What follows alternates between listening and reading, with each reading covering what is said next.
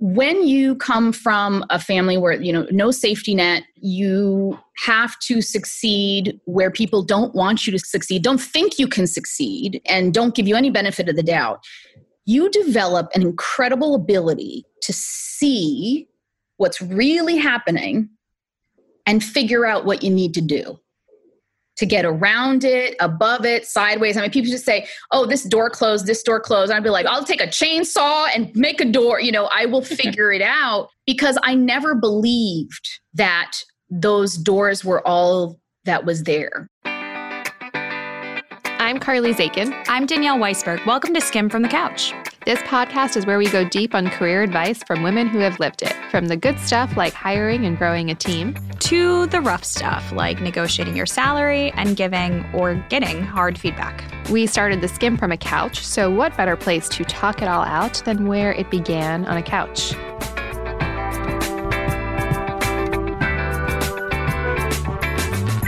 Hey everyone, this show might sound a bit different today because we're skimming from 3 different couches. The Skim is still working from home for the time being because of COVID-19. Today, we are very excited. Carmen Rita Wong joins us on Skimmed from the Couch. She is the founder and CEO of Malecon Productions. She's also an author and the former host and co-creator of On the Money on CNBC. She spent years as a personal finance expert for NBC, CBS, ABC, and CNN. And she's written for publications including Glamour, Latina, Essence, and Good Housekeeping. And in a very big full circle moment, she was also Carly's boss at one point. Carmen, we are very excited to talk to you. Welcome to Skim from the Couch. Oh, so good to be here with you guys. This is very full circle for me. My very first job right out of college was as a production assistant at CNBC for a new show called On the Money. And I was there for about 2 weeks when I think somebody moved jobs. And one day somebody came to me and they're like, your job title's changing. You're going to be Carmen's personal assistant. Good luck. And good luck. And go see if she needs anything for lunch. Very quickly, Carmen took me under her wing. And it's amazing that we are still in touch today. And I'm so excited to have you here. Oh, I'm so excited to be here. Those were the days, right? Oh my gosh. Of you sitting just off the camera when we were on the set, and I'd be like, Carly, ginger ale, please. I still know how you take all your hamburger, your water, your coffee. I got it down. God. And it certainly was not diva-ish at all, because it was one of those things where I was working, as we'll talk, I'm jumping ahead, but 20-hour day, nonstop, 7 days a week. So Carly literally was keeping me alive. We're going to get into all of this, but I will say you were one of the hardest working people I have ever known. So I am very excited to share your story. So we're going to start with the question we like to ask everybody, which is skim your resume. Oh God, how about this? I don't have a resume, okay? Ooh. Wait, do you really? Not that I don't think I have one. I definitely don't have one up to date, but you've had one at different times. Yeah, but I've been working for myself 15 years, whatever many years it was. So I haven't had to pull one together in more than a decade. You become a bio. Danielle, you did a great introduction, but I've been so many things. I've been a magazine editor, a TV host and writer and producer and a faculty professor, author. I'm working on my 5th book. I'm an investor in women-led companies, and I am a board member for some big nonprofits, which I love that work too. So all of it.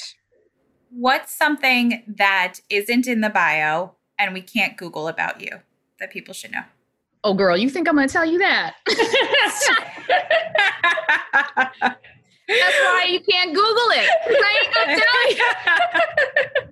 Wait, Carly, anything you know that you did not read? I think one thing that people maybe don't know about you is you're very fun. Maybe they're hearing it now, but you are very funny. You have a very good sense of humor and you're very good under pressure. Thank you. Yeah, I'm a freaking rock under pressure, but that doesn't mean, you may not see what's happening inside. But yeah, I'm a goofball. Can't Google that. There's some pretty funny pictures of me, still shots that people take if you Google me, that you'll see them. That's the one thing that going forward, it'll be nice to show people more. But as people who do know me, like Carly knows me off camera, yeah, I'm a goofball. You are.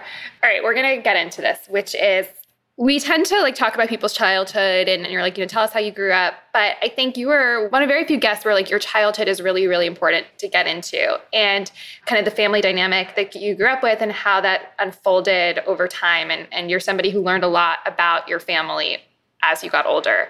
So I want to let you kind of share your story. I will just start off by saying you were born in New York. And then what? Yeah, I was born uptown Manhattan.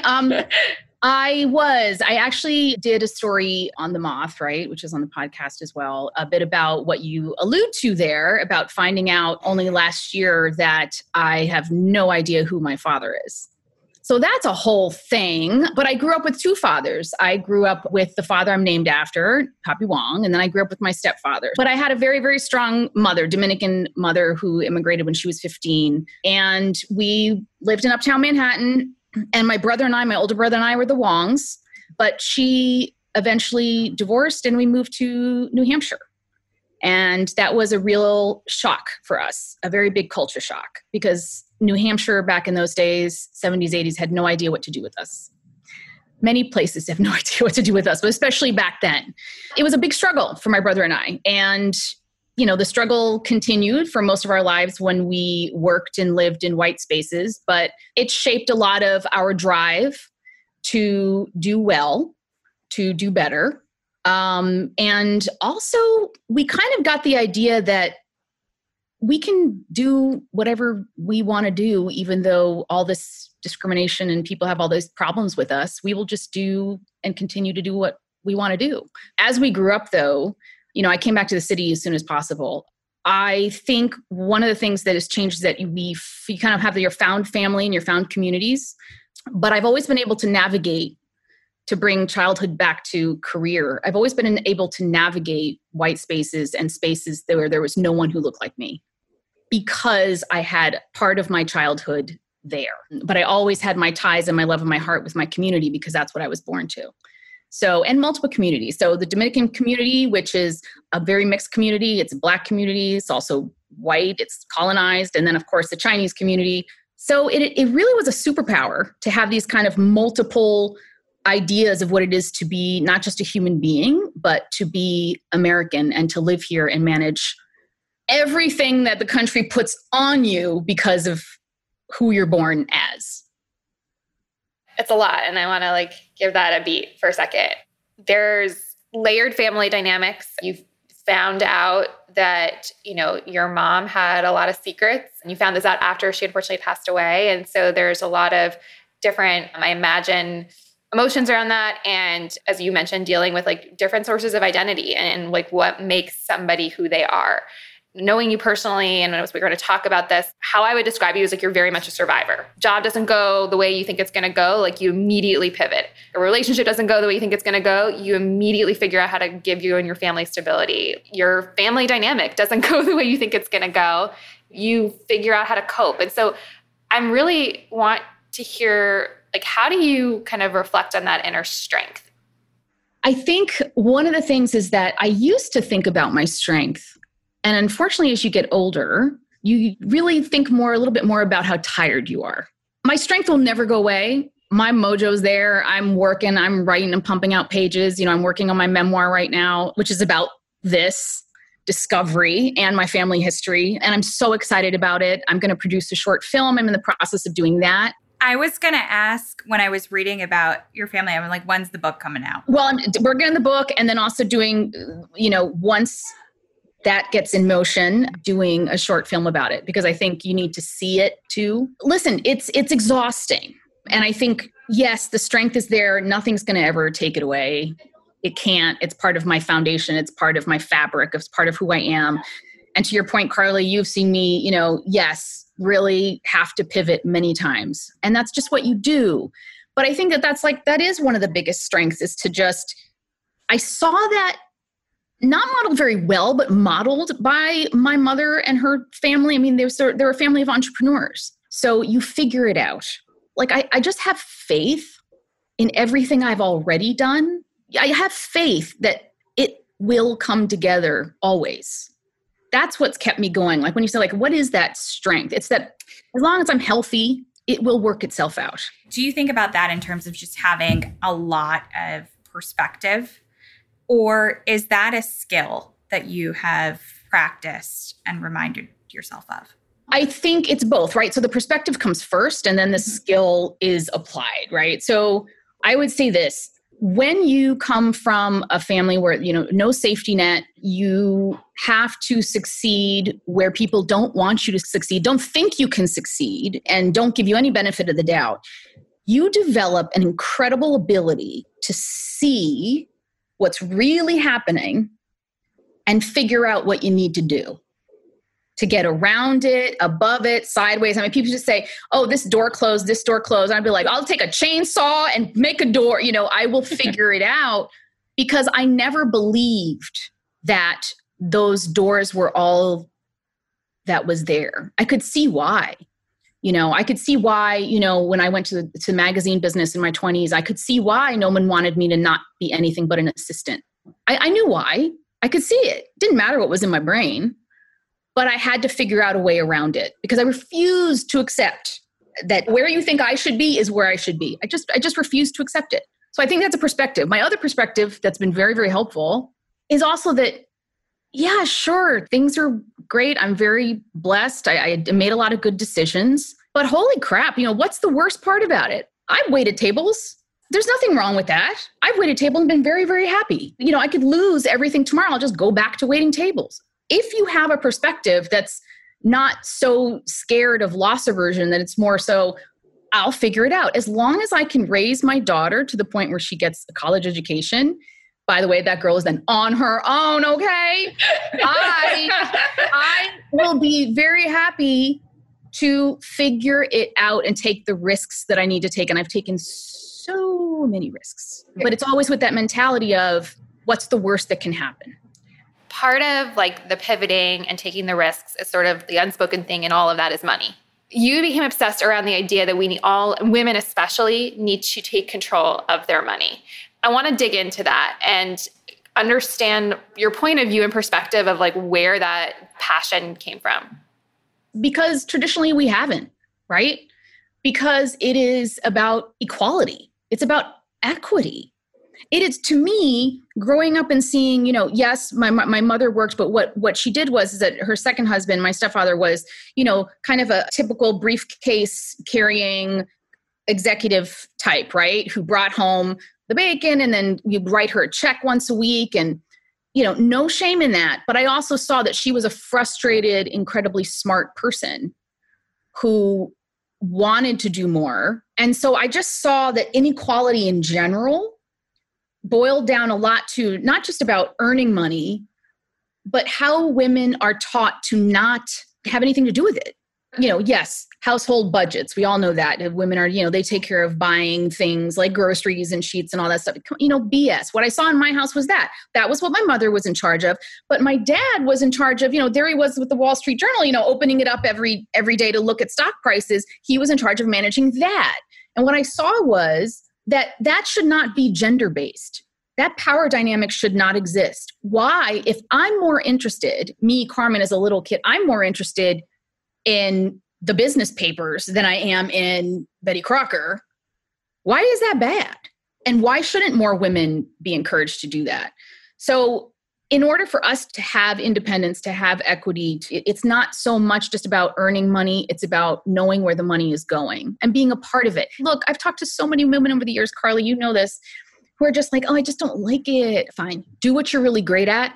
But please don't be ignorant about where the money is and where it's going. So the show that I worked with you on was called On the Money. It was a personal finance show. And the majority of the show was a lot of call-ins around people calling with their personal issues, and you would give them advice. And I remember sitting in the wings and literally writing down notes. If I ever had a 401k, this is how I should think about it, because this is what you said. When we started the Skimm, personally, Danielle and I went into credit card debt. We paid ourselves a very minimal stipend. And I remember I emailed you and I was like, I have no idea how to manage my own money. Can you meet me for coffee? You literally wrote out all the things I need to think about. What is the most common mistake you see women in particular make approaching these conversations? And I say that from the vantage point 8 years later from when I sat down with you. We've become obsessed with women and finances at the Skimm. We really dug into what we call Skimm money and very much in line with exactly what you're talking about. So I'm curious from your vantage point, what is the biggest mistake you see women making with money? Not thinking it's a power in their life, not owning it, not owning that power, right? So not owning that power as a woman. I find it incredible to understand how many women I've spoken to who just let someone else take care of it completely or hand over everything. There's no idea of ownership. Why don't we feel like, even if we earn the money, why don't we feel like it's ours? If we have the money, let's say you get out of school and somehow somebody in the family, unfortunately, passes away and you have money. It's like, why don't I know how to do that? But I don't want to put it actually so much on women, because I have to tell you that the real reality of it is, and it's kind of like how we're seeing right now in this time with Black Lives Matter, there is a system in place that keeps us down. Women, all women, and of course, particularly Black women and women of color. But there is a system in place that says we don't belong on the trading floor. We don't belong in an E-Trade account, or we don't belong in taking care of money. There's a really insidious system. And one of the things, Carly, is like working in that field for so long. And part of the reason why I just couldn't stand it to a certain point is that I saw all the systems that were in place that were keeping women and Black and people of color out of the money world. And I was tired. Because you can't sit there. I can't sit there and tell you, stop having your freaking toast, your avocado toast. And I couldn't do it. No, because there's a bigger system around us that's keeping us from taking control of all of this. And I feel like, in the personal finance space and in the work that you guys do, it's like if you shine a light on the fact that there is so much trouble in the finance space when it comes to us taking care of our money. So for example, not only do we earn less, right? But we're going to get higher interest rates on loans. You're going to get, for a long time, insurance like car insurance would punish you, make you pay more if you're a female driver. All of this craziness. Some of it's being exposed, but you have to believe that those of you who are in their 20s, for example, you're coming into a space that just started putting these things into place. I was born, and I ain't even that old yet. I don't have my AARP card, okay? I'm not that old. And I was born at a time when women could not have a credit card or bank account on their own, okay? So crazy. So this is a very short period of time that we as women have been able to be in charge of our financial lives. Short. As much as we talk about this problem, I really don't think I've ever thought about how short an amount of time it is that we've actually had this problem, because it wasn't something that we could have taken control over for, ourselves and the people listening, right? I agree with so much of what you're saying. And then as I think about it, I'm like, it almost makes me just want to throw my hands up in the air even more. I don't love diving into my personal finances, but I do it. But two, there's so much stacked against me being able to successfully kind of navigate these things. It's like the systems are made up to make it harder. And I'm a college-educated white woman with my own business. Where should people start? Danielle, you are not allowed to throw up your hands. You are not allowed, because it's not just about you. That's a thing in the brown and Black community that I have, that you really see, is that you realize, because we have to be held up as representatives for each other, there is no ability for us to kind of just be like, oh, it's just about me. Like, I can't deal. It's just about me. I want you and all women to realize it's not just about you. This is an issue that you taking care of it and you being that boss of your own situation is a powerful feminist stance that's going to change the system. And it's a lot. And I understand people get tired. Girl, I am so tired. Remember I mentioned at the beginning of this, like how exhausted But you just have to keep going. You have to keep at it. Because once you understand the power in it, which is bigger than any individual, that is incredible fuel for you to get going. We have this money culture that tells you, why pay attention? You don't need to pay attention to this. You shouldn't be doing this. This is not for you. Yes, it is. That's your money. Danielle, this is your money. You earned it. You worked for it. It's yours. It's yours to deal with. And it's one of those things that you have to, and instead of seeing it as a chore, and this is when, Carly, goes back to your question. It's like, what's the mistake you're making? The mistake is thinking that it's like mopping the floor. Because women have been programmed that when it comes to money, it's about household budgets, it's also seen as a chore. This is not a chore. This is about building, protecting your life, your family, your future kids, your future family. It is absolutely a foundation of yourself going forward. Over the last 3+ years, we've been in different waves of moments of reckoning. Started with the Me Too movement, which opened the conversation around equity in the workplace and protection, gender equity and gender protection. We obviously are in such a unique moment right now, exposing racial inequities and how systemic they are. When you think about the things that you have experienced or have seen or witnessed in your career, having worked for many people and now having worked for yourself for many years, what is your advice around how to handle the things that you see that are wrong and how to speak up? Let's start with protecting yourself and then defending others. Oh, we are in a much different time now. I mean, it's changed in a matter of weeks, even though I still, see on Twitter and Facebook later, there's still people who refuse to see this as a problem, but of course it is. Carly, do you remember, I don't know if you were in the meeting that, this is 2008, 2009, they wanted to sauce up the show and they wanted me to wear a sombrero. I was not in that meeting. No. And have maracas. That's not. I was not in that meeting. That's how they said that. But, and they said, and then you could shake it and then it could be like, bring your Spanish to it. Bring your, why don't you throw in Spanish words into. Oh my God, Carmen. And one of the ways that I dealt with that, and I give you a story as opposed to direct advice because I want you to hear how I dealt with it. One of the ways that you sometimes, unfortunately, have to deal with these things is I dealt with it and I survived by being funny. I said to them in response, I said, I am not your Latin monkey. But I said it with a wink. And they, ha, ha, ha, ha, ha, ha. But inside, I was like, you mother. Yeah. Okay. And by the way, in the same meeting, they wanted to do a fortune cookie graphic that would crack open with my advice of the day and Chinese chimes. And we're talking 2008, 2009. Yeah. I wanted to vomit and I was so angry. That's a macroaggression, but I've had microaggressions as many, especially women have and women of color. But I've dealt with it in the past by speaking up in a way that kept my agenda going. And unfortunately, I'm not always proud of that, but I never compromised to the point where you were not clear that I was not happy with what you were saying. Hearing you say that, I was 22 when we worked together.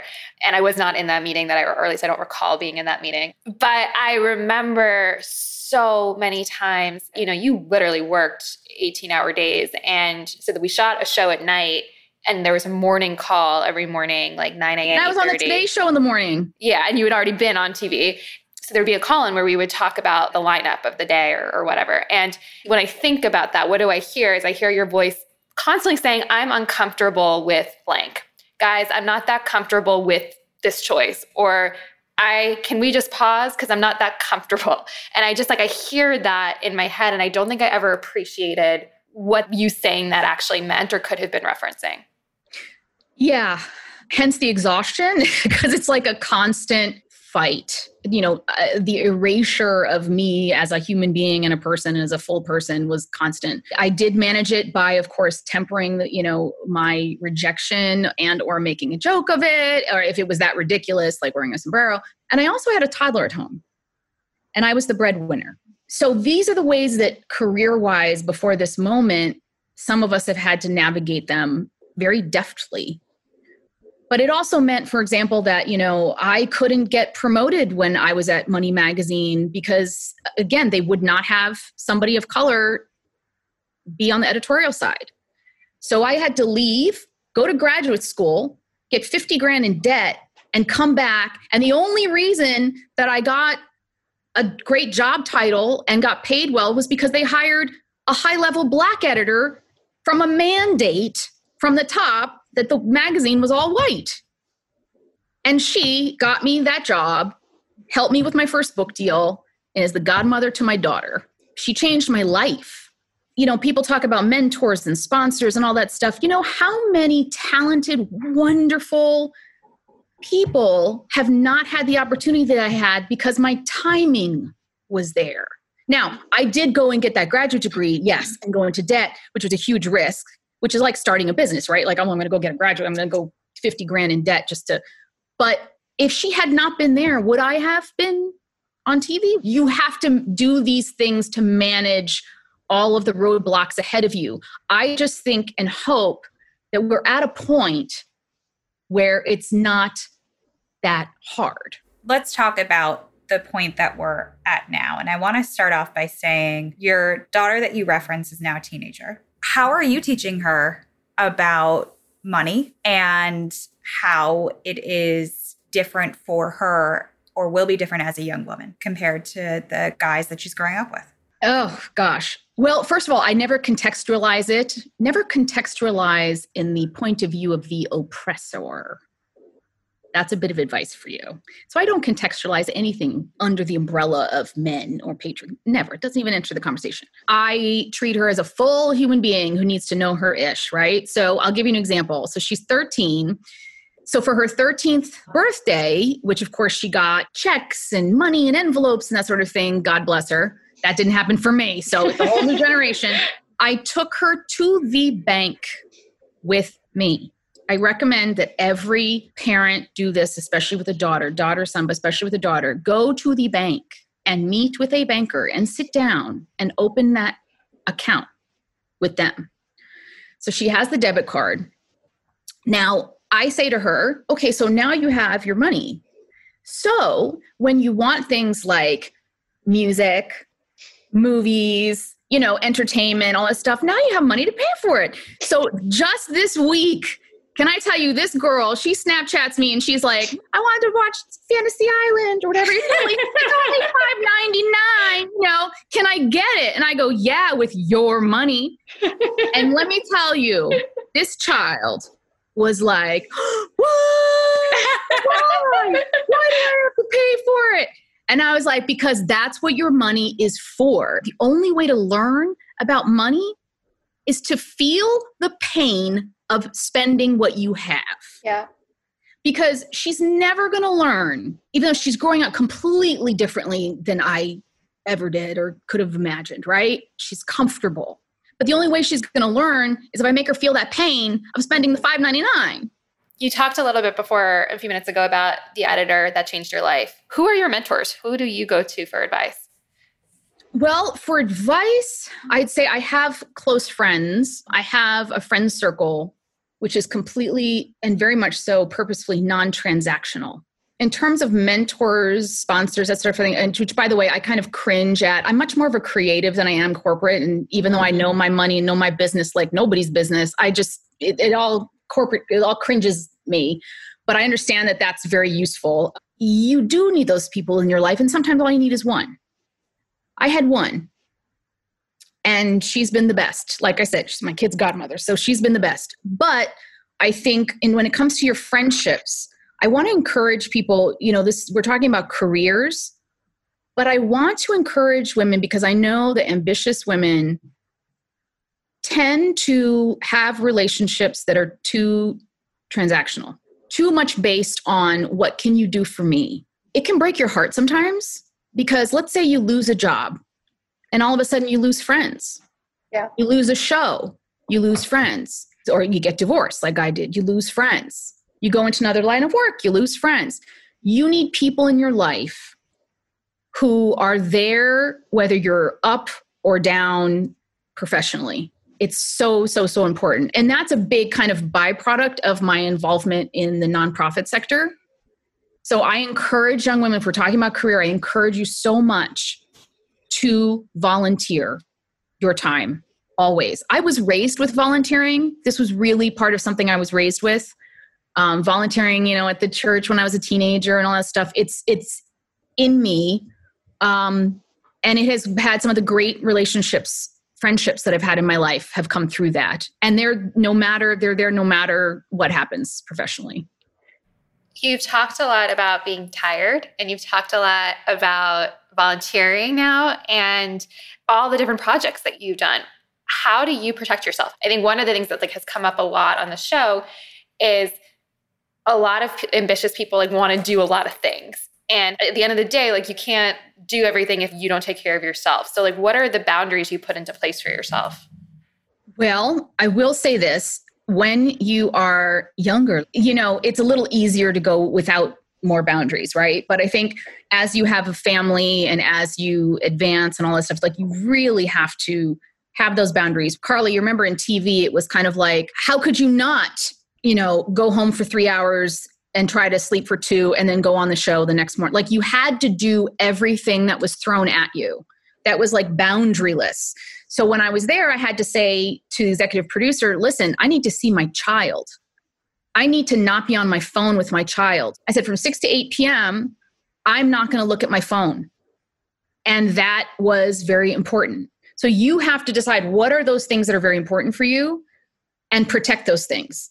The other thing is that sometimes I see people, and this happens a lot, taking jobs that don't pay or don't pay well. We get that question all the time from people starting out. Do I take the job in the industry I want to be in, even though it won't cover my bills? Or do I take a job in an industry I don't want to be in because I can make more money? That I would say you can take a job in an industry you want to be in as long as they pay you. Fight to get paid as much as you are worth. Make sure you're getting paid as much as the guy who has the same title as you. That you can fight for.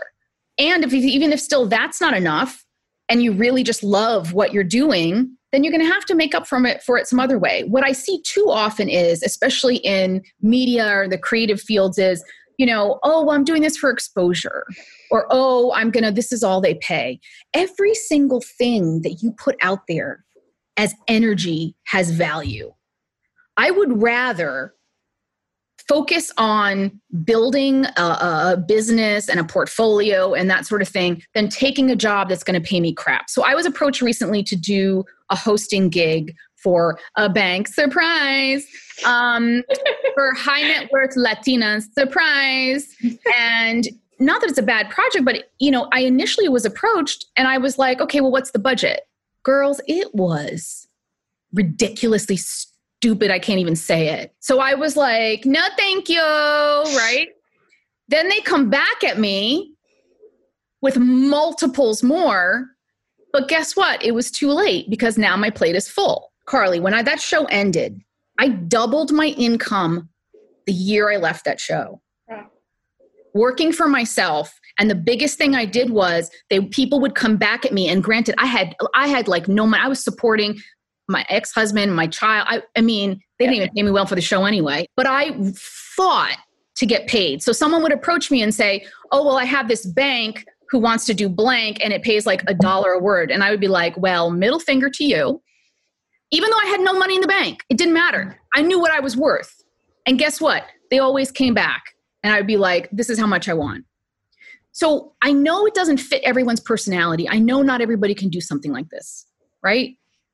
But I want people, especially women, I want women to really dig in there and understand that you have value, and no knock on doing some stuff for free to get you to meet a certain person that you need to meet, or do, write scripts on spec, which I have done, right?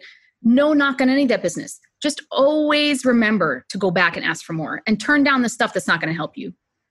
You don't have to do it. I love this advice. I think that's a great transition right now to our final segment, the lightning round. Uh-oh, here we go. Are you ready? Yes. This is the most important question I'm going to ask you all day. Was I the best assistant you've ever had? Girl, you were the best. Queen. Queen assistant. We're done. That's all we needed to talk about. What's a show you've been binge watching lately? Oh my gosh. I watched The Great on Hulu. I just started Upload on Amazon. I'm rewatching Watchmen, which, by the way, called all of this and is freaking brilliant. I loved Watchmen. I mean, great show. Yeah. Beyond brilliant. What's your greatest vice? Tequila. Do you have a hidden talent? Oh my God. This question is embarrassing. What's your hidden talent? I don't know. I have, I guess lots. I just don't. Yeah. I don't know. Like what? I am a great cook. I'm a great cook. Okay. I am a little actor. I am quite the stage actor. Who's someone we should have on this show? Oh my gosh, there's so many. I didn't know I was going to get hit with this question. Oh my gosh, I have a list of incredible people who should be on your show. Okay, can I send it to you later? Yeah. When is the last time you negotiated for yourself? Oh shoot. Is there a day that I don't? Or like, what did you last negotiate? Just before this interview. Literally. Just before this interview, I negotiated a certain board position, which will be public later, and had to hold them accountable as well. Do you have a pump up song? Oh yes, I have a pump up playlist. Oh, can you share that? A pump up playlist. Will you share that? I want to see it. I want to know what's on it. You want to know what's on? Okay, I'll send you screenshots. Thank you. It's a mix of reggaeton and hip hop and all of that stuff. I love it. Carmen, thank you so much. It is such a pleasure and honor to have you on this show, but thank you also for everything. Thank you, Danielle. Thank you, Carly. I love seeing you guys grow into this massive, incredible, successful company, and so proud to just have known you from the beginning. Hi, everyone. We're trying something new. During this time of economic uncertainty, we want to take a moment to spotlight some new female-founded companies. We've heard from many incredible skimmers who are leading small businesses, and we will be introducing them to you each week on Skim from the Couch. See the link in our episode description for how to submit yourself or a friend. My name is Marguerite Adzik, and I'm the founder and CEO of Addison Bay, headquartered in Philadelphia, Pennsylvania. Addison Bay is a multi-brand activewear company curating the best assortment of fashion-forward activewear, along with designing and producing our own line of active fashion. As a busy mom on the go, I wanted to develop a one-stop space where activewear went beyond just the time spent at the gym and where fashion-forward didn't mean less function. Like many other retailers, we've seen a decrease in sales due to the uncertainty that consumers are feeling right now. We're in our second year of business, so seeing a significant decrease in sales while being in our current cash position has affected us quite a bit. On a personal note, our day-to-day has been completely transformed. I've decided to keep all of my employees hired full-time while I personally pick and pack all orders at ABHQ with my husband to keep things moving here. My team is very scrappy, and I'm so proud of our efforts. And at home, keeping up with a toddler and being 6 months pregnant is exhausting and amazing at the same time. It's evident that COVID-19 has not only impacted my business, but it's also affected my life as a business owner and a working mother. Keeping morale high can actually be very difficult, especially when I'm personally trying to stay positive and optimistic, but I know how important it is to be the strong backbone of the company. We have the mentality that this is a marathon, it's not a sprint. We're going to stay focused on the ultimate plan, and that's really on me to remind my team of that. The Skims community can help us by shopping at Addison Bay for their activewear and comfortable clothes, taking our Instagram live workouts, liking or sharing our posts, telling their friends about AB. Everything matters, and it truly does add up. We realize that buying clothes right now may not be the necessity, but we're also focused on building our community to help our consumer feel included. And I really think that we will make it to the other side of this with the help of the Skim community. Thanks for hanging out with us. Join us next week for another episode of Skim from the Couch. And if you can't wait until then, subscribe to our daily email newsletter that gives you all the important news and information you need to start your day. Sign up at theskim.com. That's the SKIMM.com. 2 M's for a little something extra.